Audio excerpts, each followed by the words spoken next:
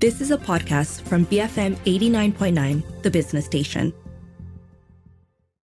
Good afternoon. This is Earth Matters on the Bigger Picture. I'm Juliet Jacobs. It's the end of January already, first month of the year almost gone by, and it's time for another roundup of environmental news with the co-founders of environmental journalism portal Makaranga. Joining me today, as always, Wong Siu Lin and Lau Yao Hua. We're going to discuss three stories today. One, the federal court ruling where residents scored a stunning victory in the federal court. There was a decade-long struggle to block a development project. We're also going to look at the huge story that came out on The Guardian on investigations into the Verra carbon standards, which found most are just, nothing. It's more phantom sort of credits. And looking forward, we're going to see what's happening when Parliament sits back in February. What's going to happen with the budget. Welcome, both of you. How are you today? Fine. Happy New Year. Good. Yeah, Happy New Year, Happy Chinese New Year, and I guess early Happy Thaipusam. Yes, happy everything, guys. Lovely to see you. Kicking off a new year. Can't believe the month came and went by so quickly, but here we are. So yes, three stories for this month that we want to tackle. The first one, of course, that federal court ruling, a huge win for residents. So basically, a group of Sungai Ara residents scored a stunning victory in the federal court as top judges decided in their favor after a decade-long struggle to block a development project on a hill slope land above their residential area. A huge win. Tell me what's happening there.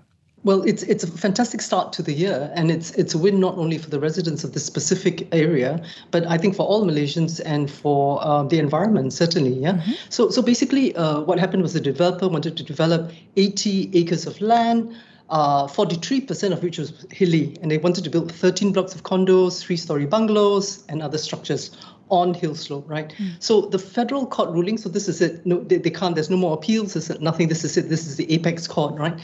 This is very significant for Peninsular Malaysia and for the federal territories for how planning permission is granted for hilltop and hill slope development. Now, this is really significant in the context of the Batang Kali tragedy, right? Mm-hmm. And basically what it says is this is no longer only in the purview of the state authority to determine how permission is granted, you know.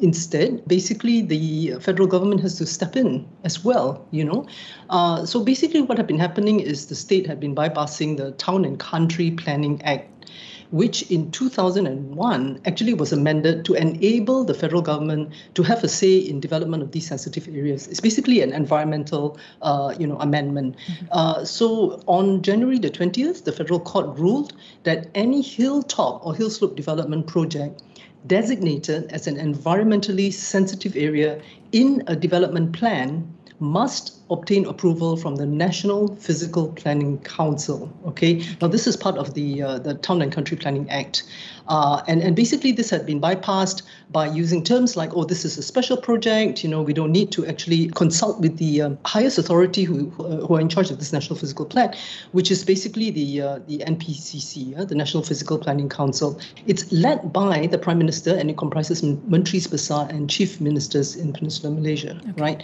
So now there's basically this level of oversight which is badly needed for hill slope development sensitive areas, right? So they said that basically the councils cannot arbitrarily bypass the NPCC anymore. Wonderful. Right? Yeah. So the judge, there are amazing quotes coming from the judge. So environmentalists are like cheering on. So basically the judge who read out the judgment, Datuk Nalini Padmanabhan, said that it brings to the fore the need for a holistic approach in decision making in relation to property development, particularly on hill land and steep slopes, as notwithstanding legislation in this regard, sustainability of development has not necessarily been ensured.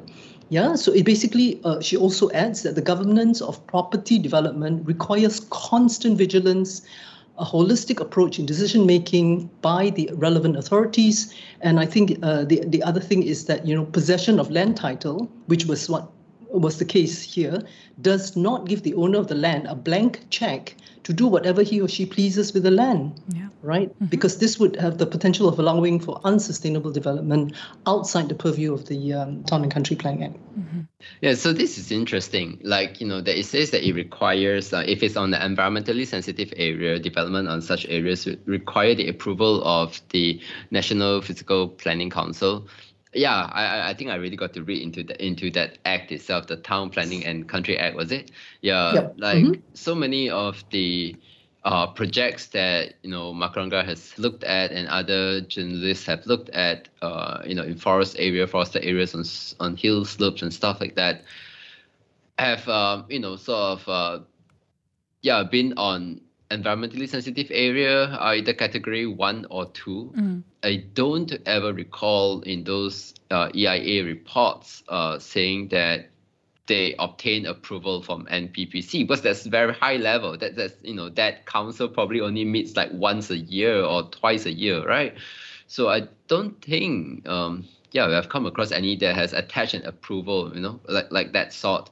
And I mean, sometimes they will get they attach the planning document, like rancangan pembangunan for that daerah, that kind of thing. Yeah. And then they say that area is can be used for agriculture or whatever it is, in an environmentally sensitive area with conditions, if permitted, right? So you must get like permission from the state authority.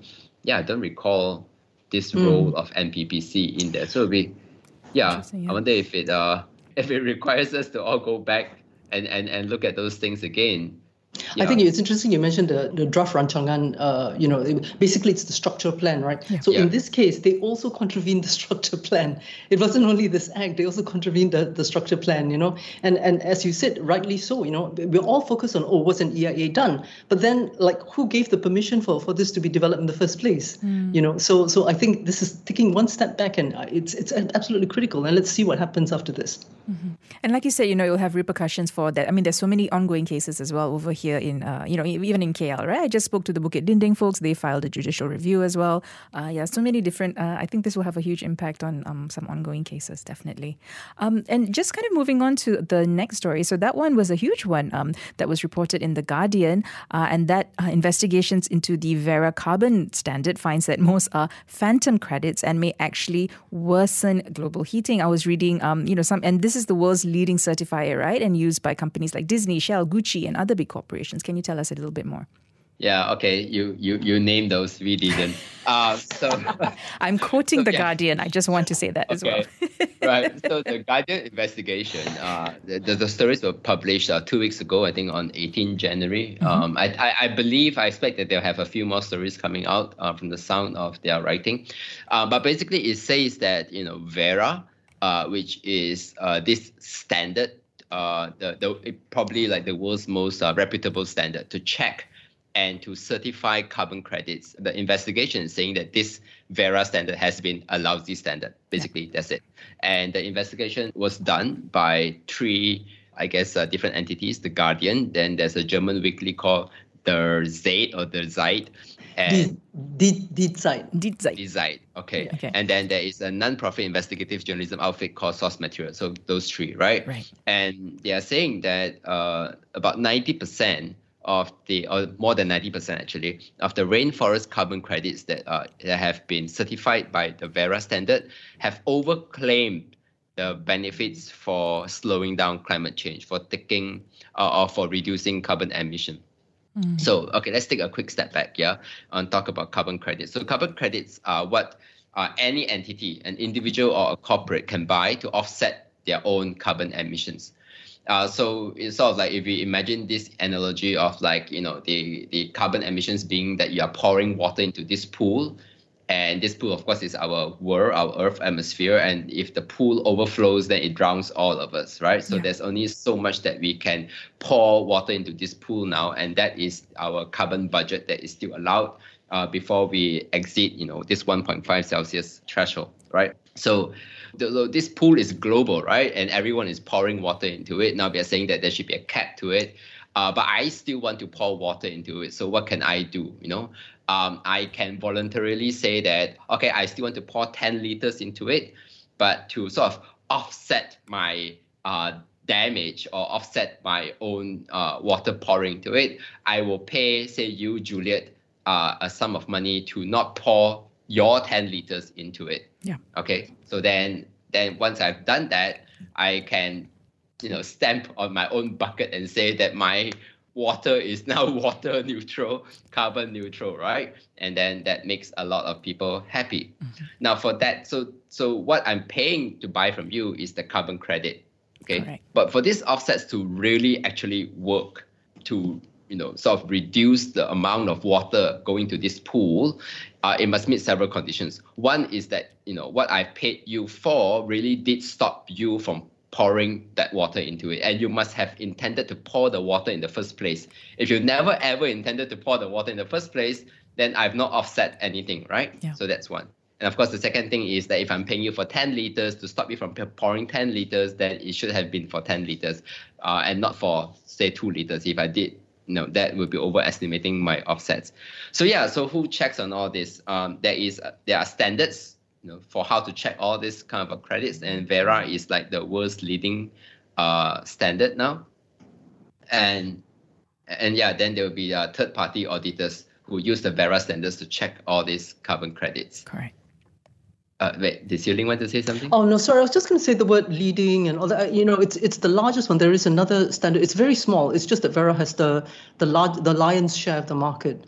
So I'm not sure whether leading or the best or whatever is actually the most accurate term. But I'm not sure. Yeah. Yeah. So I think very often people would use Verra. The other standard. There are other standards, but Verra has become like the world's leading, definitely in terms of market share. And so market share. Yeah. So many people would use it. And our own Bursa, voluntary carbon exchange, uses Verra certified carbon credits also. That's right. Yeah. Mm-hmm. Right. So anyway, so what the Guardian team and all this and their partners did was to actually check if the Verra certified projects really did reduce deforestation, right? Mm. And they usually start off with 3 scientific studies that examine that, and then the journalists add on with their interviews, satellite image and analysis and all the sort. Okay, anyway, so the gist of it was that there was a handful of projects that were successful and delivered the carbon reduction or carbon credits that actually did reduce deforestation. So, but most of the projects did not. The gist of the findings was most of the projects actually had no benefits or delivered far less benefit than was claimed and paid for. So this was what you meant by the phantom credits there in the beginning. Right. So anyway, there was a variety of responses. Verra, of course, as expected, strongly refuted the findings of the investigation and even those of the scientific study. Verra claims that the scientific studies used modeling methods that failed to sort of like evaluate the true impact of the carbon credit projects in the field.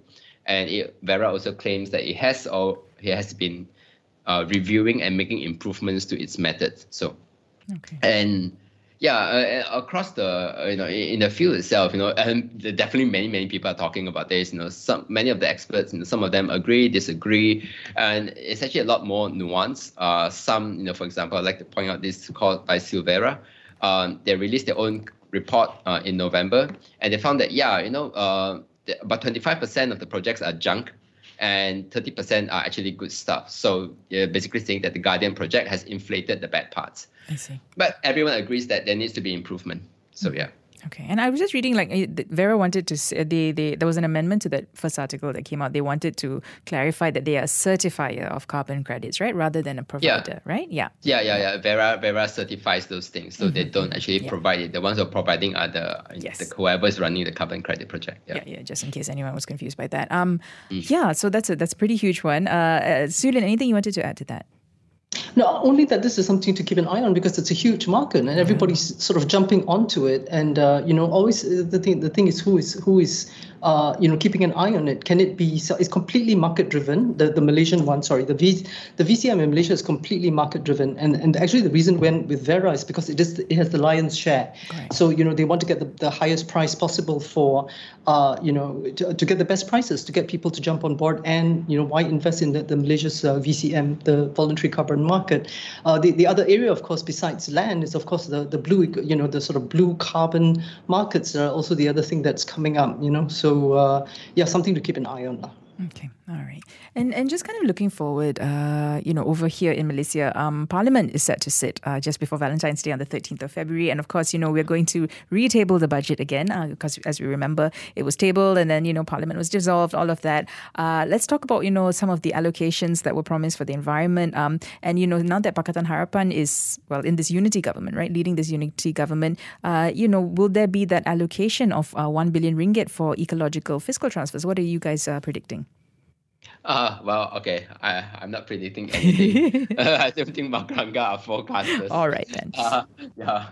Maybe we make a lot more money if we do that. But but you said it. So Parliament is sitting again on 13th February. Very much looking forward to that. The budget and the one. So it'll be interesting to see what kind of allocation they give to the environment.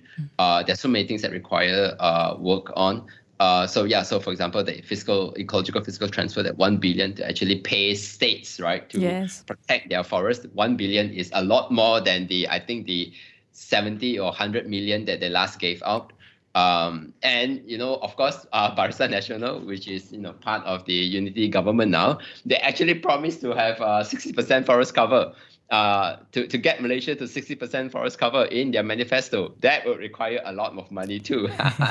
So let's see if there are any indications in the budget going towards those goals. Okay. Yeah.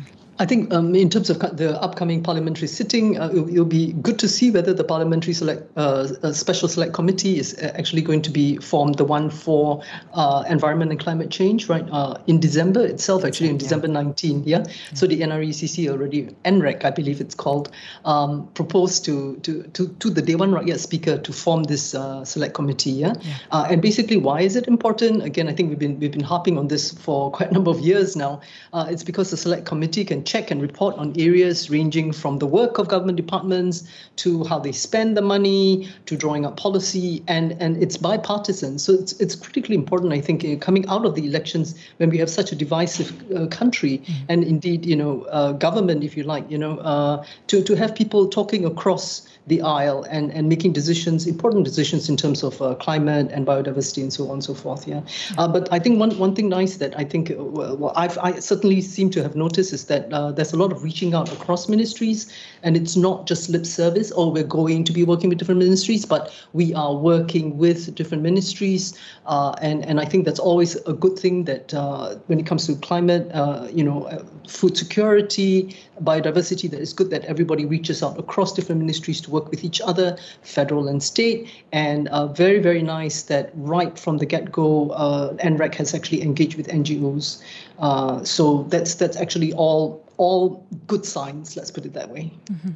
And I think a lot more to look forward to, especially with the state elections coming up, in the next couple of months as well. So I'm sure we'll have, this budget's going to be an important one. So let's see what happens. We'll discuss it, of course, next month in our roundup. My thanks to both of you for joining me today. I've been speaking to Wong Siew Lin and Lau Yao Hua, co-founders of environmental journalism portal Makaranga. Just head to makaranga.org to check out all their work. And if you miss any part of the conversation today, just search for the podcast at bfm.my/earth, or you can find it on the BFM app. This has been Earth Matters on the Bigger Picture, BFM 89.9.